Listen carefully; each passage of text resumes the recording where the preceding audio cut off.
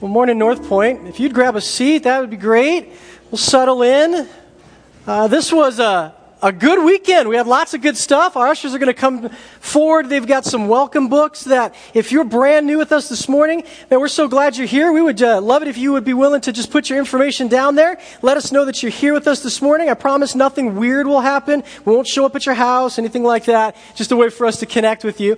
And if you've been here 100 times, well, we would love it if you would also just jot your name in there and any information that's changed. Changed your email address or phone number or whatever, let us know that. And that way we can stay up to date with getting you stuff that you want to know what's going on at North Point. Good weekend already. I think it was said, I heard cheering earlier, but if you're an MSU fan, apparently it was a good weekend. Yeah, whatever that means. I don't know. But good for you. If you are a fan of Thanksgiving and turkeys, this weekend, yesterday was a great day. We had awesome, tons of people. This place was full with folks who were in a practical way being the hands and feet of Jesus by delivering food packages to some people that otherwise may not have had such a solid Thanksgiving. And that was cool. I have kind of a unique privilege. I'm connected to some of our life groups, and so I got to hear some of the stories of the conversations that happened as those people walked into homes and apartments and trailers and delivered this food in the name of Jesus, and the conversations that came up. It's kind of cool. I got to hear some stories of North Point people praying for others out loud, and maybe that was the first time ever they've prayed for a stranger out loud. Very cool. God's stretching people beyond their capacities and moving into uncomfortable places. Just very, very cool. So if you're a fan of MSU, if you're a fan of turkeys and Thanksgiving, and if you're a fan of snow, it was a good weekend. That was not as many of you, and I got to be honest, I have less compassion on this service because you had more time for those roads to clear and to wake up and enjoy the sun coming through the trees with all the white on it. Those 9 a.m.ers, they had a much harder ride. I'm just saying. So more of us should be happy. Whatever. This is another reason it's good today. We are at the end of a series.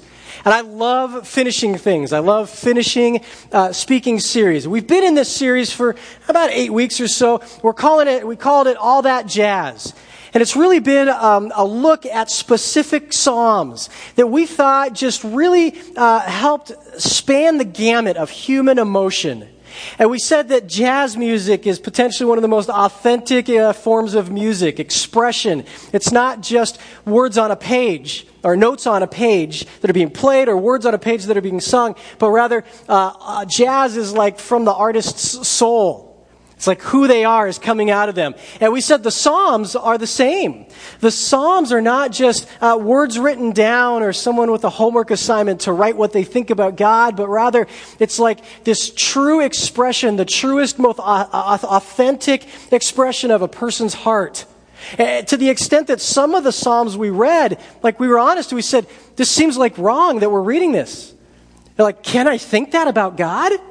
Can I think that about me? And if I think that, I'm not allowed to say that out loud, am I?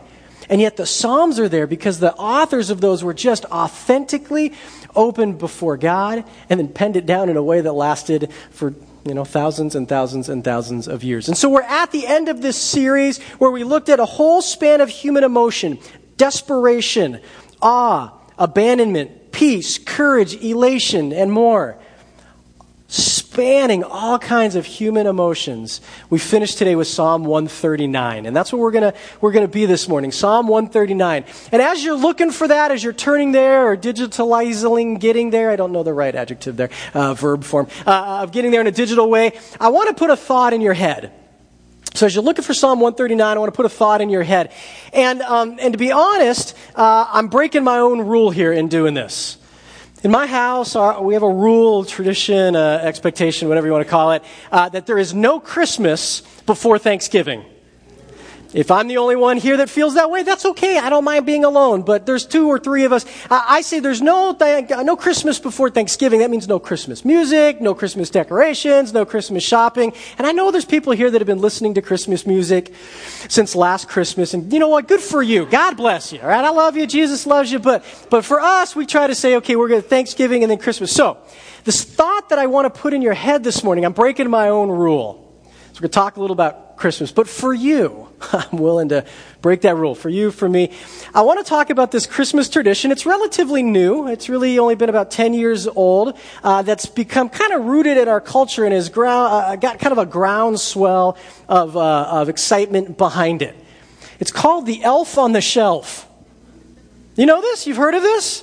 Oh, of course. The Elf on the Shelf. Did you notice the elves up here this morning? Because they noticed you.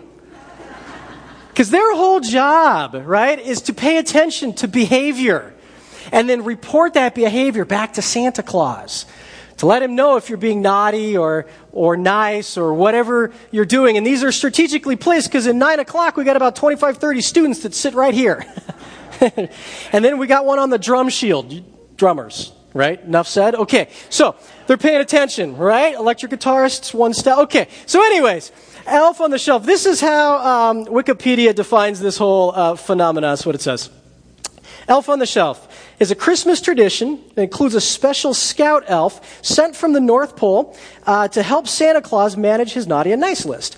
When a family adopts a scout elf and gives it a name, the scout elf receives its Christmas magic. It can fly to the North Pole each night to tell Santa Claus about all the day's adventures. Each morning, the scout elf returns to its family and perches in a different place to watch the fun. Children love to wake up and race around the house looking for their scout elf each morning. Adorable, right? Just out of curiosity, and you don't have to raise your hand, but how many of you guys this is a thing you do in your home? The Elf on the Shelf. All right, so there's some of us. It's adorable. It's this cool little tradition that gets kids engaged, and it's kind of fun, and you have a blast with it. But not everybody feels that way. Matter of fact, some people feel a little differently. This is what a woman in the digital technology professor, her name is Laura Pinto, in Washington Post, she wrote this about this.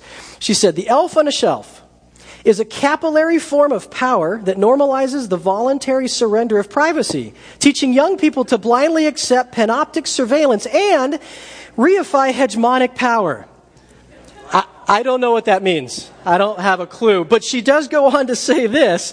She says, "A mom emailed me and told me that the first day they read the elf book and put out the elf, her daughter woke up crying because the elf she was being watched by the elf." Pinto recounted that they changed the game so it wouldn't scare the child. And another writer, Emma Waverman, a blogger with Today's Parent, she told the Star this. She said that the idea of an elf watching someone all the time is creepy. So somewhere between those two things, some people really dig into this Elf on the Shelf story. They really buy into the story and it becomes this fun family tradition. And other people find it creepy, right? And then they don't buy into it at all. And as I'm thinking, for whatever reason this week about the Elf on the Shelf, I'm reading Psalm 139. Psalm 139, that for Christ followers, we've read it forever, and every time we read it, we just assume that everybody feels this great sense of hope and encouragement and peace and comfort that comes from this psalm. But this week, as I was reading it, and Elf on the Shelf was in my brain, I started reading it with the mind of someone who doesn't connect to the story of God at all. And I started thinking, you know what, when you read Psalm 139 with that brain, it's terrifying. It's absolutely terrifying. So in my head, I'm like, what's the difference between people who really engage in this Elf on the Shelf thing and the folks who just don't? They just don't find that okay, or they're weirded out by it, or they use big words to try and explain its damage or whatever. And it all came down, I think, to engaging in that story, having some kind of a relationship in that story. And Psalm 139 is playing in my head. Let me tell you what I mean by this. Let's read Psalm 139 together. I'll read it. You guys will follow along. Hopefully you're there. This is what David says as he penned this psalm. It says, "O Lord, you have searched me and known me. You know when I sit down and when I rise up. You discern my thoughts from afar. You searched out my path and my lying down and are acquainted with all my ways. Even before a word is on my tongue, behold, O Lord, you know it altogether. You hem me in, behind and before, and you lay your hand upon me. Such knowledge is too wonderful for me. It is high, and I cannot attain it. Where shall I go from your spirit? Or where shall I flee from your presence? If I ascend to the heaven, you are there. If I make my bed in Sheol, you are there. If I take the wings of the morning and dwell in the uttermost parts of the sea, even there your hand will lead me, and your right hand shall hold me. If I say, surely the darkness shall cover me, and the light about me be night, even the darkness is not dark to you. The night is bright as day, for darkness is as light with you. For you formed my inward parts. You knitted me together in my mother's womb. I praise you, for I am fearfully and wonderfully made. Wonderful are your works. My soul knows it very well. My frame was not hidden from you when I was being made in the secret, intricately woven in the depths of the earth. Your eyes saw my unformed substance. In your book were written, every one of them, the days that were formed for me, when as yet they were none of them. How precious to me are your thoughts, O God. How vast is the sum of them. If I would count them, they are more than the sand. I awake and I'm still with you. Oh, that you would slay the wicked, O God. O men of blood, depart from me. They speak against you with malicious intent. Your enemies take your name in vain. Do I not hate those who hate you, Lord? Do I not loathe those who rise up against you? I hate them with complete hatred, and I count them my enemies. Search me, O God, and know my heart. Try me and know my thoughts. See if there be any grievous way in me, and lead me in the everlasting way. How does it hit you? Does it hit you as comforting? Man, this God knows me and knows all about me and knows all of my thoughts, and there's nowhere that I could go that I would somehow be away from him or outside of him or escape him, and I'm so comforted by that. My guess is that if you're a Christ follower, that's probably how it hits you. You feel incredibly comforted by a God who knows your stuff and yet is still engaged in every moment of life with you. But maybe as I read Psalm 139, it terrifies you because you don't relate to the story of Jesus at all. And you're saying, oh my gosh, there's this God who I can't get away from. And he knows all my junk. And he knows everything about me. Oh man. Or maybe you for years have said that you're a Christ follower and you've thought that. And as you read Psalm 139, it still freaks you out. It still scares you because you think, man, there's this God that knows all my junk. And he knows everything about me. What am I going to do with that? So Psalm 139, maybe depending on how you relate to the story of Jesus, maybe that's how that psalm hits you. I want to do something a little different this morning. We don't normally show long videos. I want to show you a video. It's a little long, but I think it's engaging enough that it'll hold your attention. It's by a group called Skit Guys. If you've ever heard them before or seen them, if not, that's okay. There's two guys in this skit. One's name is Eddie. He's kind of the taller guy. He's going to play the part of God. And then there's a shorter guy who has no hair. His name is Tommy, and he's going to play the part of a person reading just the last two verses of this psalm as a prayer. I think these guys do a great job of helping us dig into a text that on surface seems so easily gettable and understandable. And yet when it starts to unpack, there's some deep, deep truths. I think they do a great job of it. So this is how they play it out. We wanted just to give you some scripture to help you out with that. It's one of our favorite verses, and it's in Psalm 139, and it's verse 23 and 24. And for us, this verse just really means a lot because you can make this a prayer. And it says this, it says, "Search me, O God, and know my heart, test my thoughts, point out anything in me that you find sad, and lead me along the path of everlasting life." I mean, that's a great prayer right there. Yeah, it's a very introspective passage that you can make into a prayer. So let's just kind of show them what it would be like to turn that into a prayer. All right, so we'll just keep, okay. All right. Search me, O God. All righty.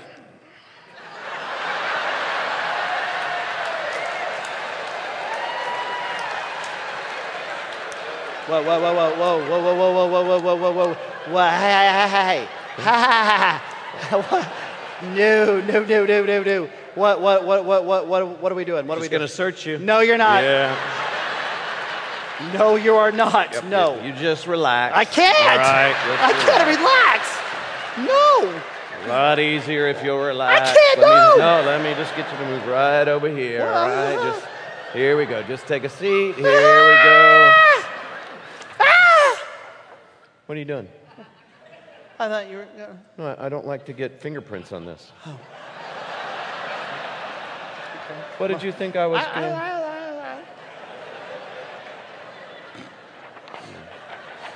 So what is this?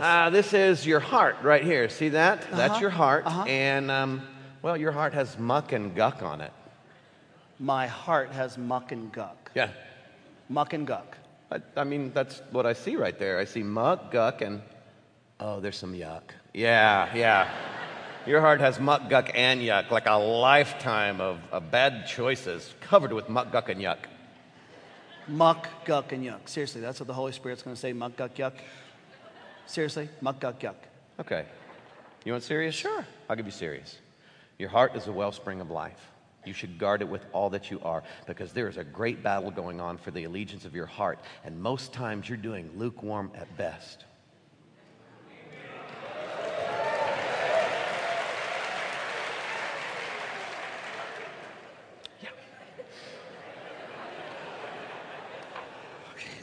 Search me, O God, and know my heart. Test my thoughts. There you go.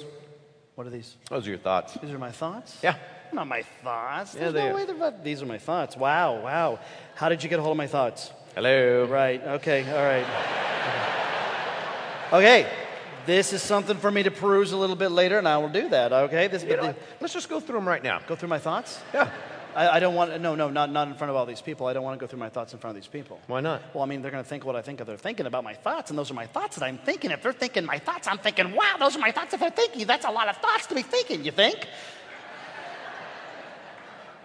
Fortunately, I'm the Holy Spirit, so I understand those groanings. Look, let's just start at the top. We'll just go through. Just trust me, okay? It's not bad. Starting at the beginning, in the A's, you have some anger issues. I don't have anger issues. You really do. I don't. No, I don't have anger issues. Well, I mean, your parents would say Okay, no. My parents come from a different generation. They don't get the world that we live in now, okay? So it's not anger, okay? It's appropriate frustration, but it's not anger, all right? Okay, all right, okay? Okay, fine. Okay. Yeah, okay. How about your friends? Your friends say... Okay, my friends, I am the leader of my friends, and they come to me for advice, all right? And I give them advice, but they do not take my advice, and it makes me a little angry, okay? It gives me this. Do you see that? It gives me that, okay? But I am the leader, and they don't listen. Do you know what it's like to be a leader of a lot of people, and they do not listen?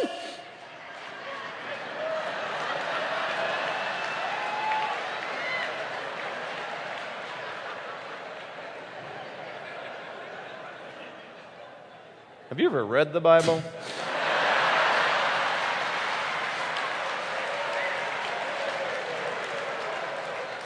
I'm just saying, okay? I'm just saying that I think my anger is in check, and sometimes that anger can be very, very healthy in a lot of different ways, okay? It's an emotion, all right? Okay, but the people that drive on the road with They're you... morons! They're complete idiots! They are morons! They should all go to an island, a secluded island where there are no cars and far, far away from me. Wow, no anger problems here. Okay, all right. I have a hang up, and I will work on this. All right, I will work on it. Okay, but it's I mean, does it really matter what I think? Oh yeah, as you think in your heart, that's who you are. Listen, you sow a thought, you reap an action. You sow an action, you reap a habit. You sow a habit, you reap a lifestyle, and it all begins with your thoughts.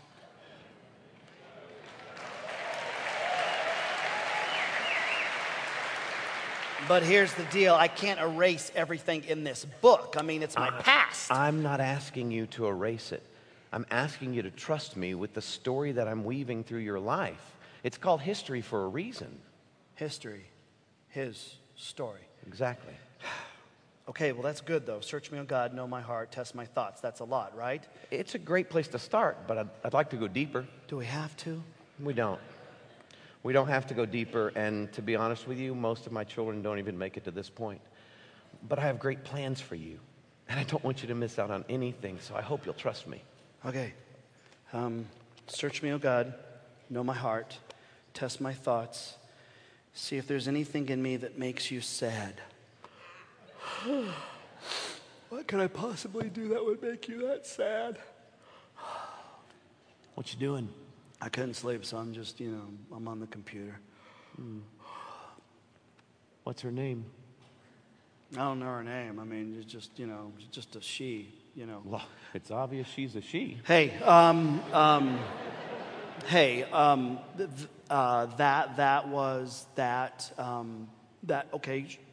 she's your creation. I was just admiring your creation. You ever thought about looking at trees?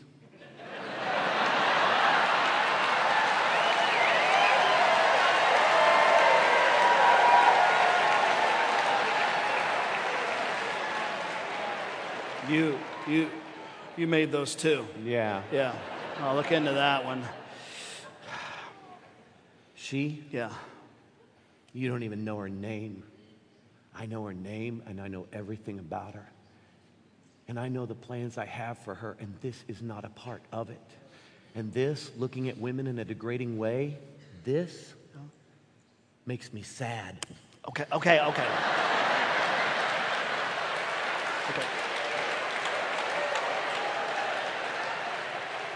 Okay, I have a habit. Great, all right? admitting it is the first step. Okay, and I'm sorry about this. I really, really am sorry. And you're forgiven. I'm sorry. No, I didn't mean for this to happen. I heard you're sorry, and you're forgiven. Well, I'm sorry. Okay, you know what? You need to quit that. What? Well, you say I'm sorry all the time. Well, I'm sorry that I'm sorry. Stop it. Okay. Listen, you've been forgiven.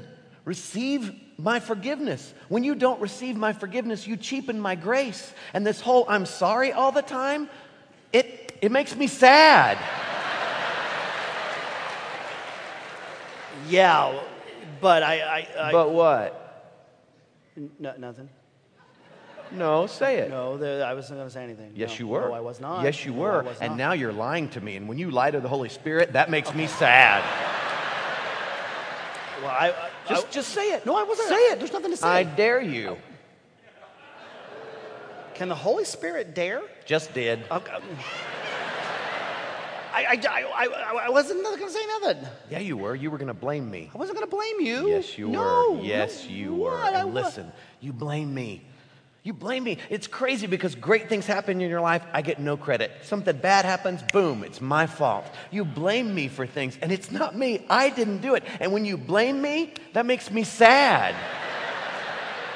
Okay, you're right. But I mean, okay, but look at me. I mean, me, okay? I mean, me isn't a lot, okay? And when I try to go out there and walk this walk of faith and I look at other people, I mean, look, Ray. Okay, Ray is a great example. Ray has it all together. He's a great leader. I mean, he's a good Christian. He is a good guy. He runs the race. I mean, when he talks, people listen to him. Have you seen his Christmas card of his family? No, I have it on my refrigerator. See what I'm saying?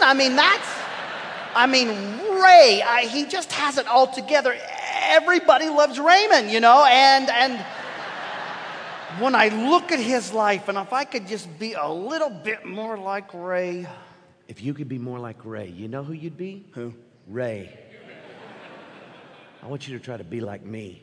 This comparison thing, it makes me sad. Well, isn't that just it, though? I mean, let's just be honest. If we're going to be honest and real, you're just tolerating me. What? Over my past, over my hurts, my habits, my hang-ups, all the things that I've done, you're just tolerating me. Oh, listen, and catch this. Jesus Christ didn't die on the cross so that I could tolerate you. He died so that this relationship could be repaired. And when I look at you, I see his perfection, not your hang-ups.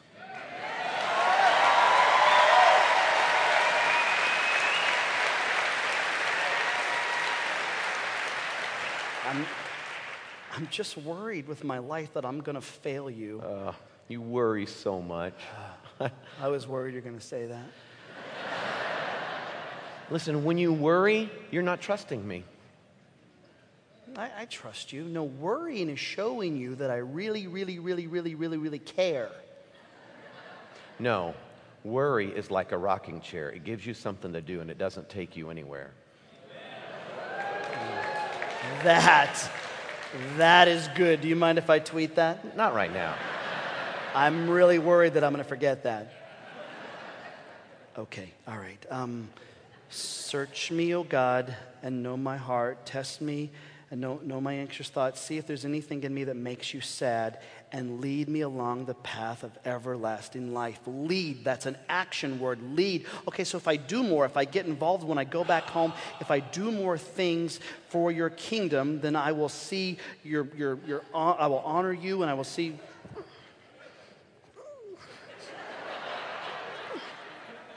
What are you trying to do? What are you doing? What are you doing? I'm trying to get you on your knees. Well, it's not working. Nope, this is all you. Oh, you want me to pray? Yeah. I'll pray. That's cool. Okay, all right. A little more. Seriously? Seriously. Okay. That's cute. Thank you. But see, I think this is really a good emergent prayer stance, okay? Because there's so many things to do, all right? If my phone rings, I'm there. If a text happens, I'm there. I can pray, but I'm there. I'm always ready to go, all right? Always ready to do what I need to do. You know what I'm saying? I didn't create you to be a human doing. I created you to be a human being.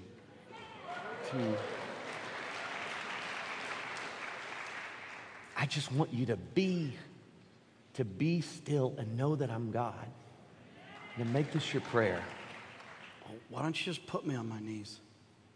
I can, but I don't want to, and you certainly don't want me to.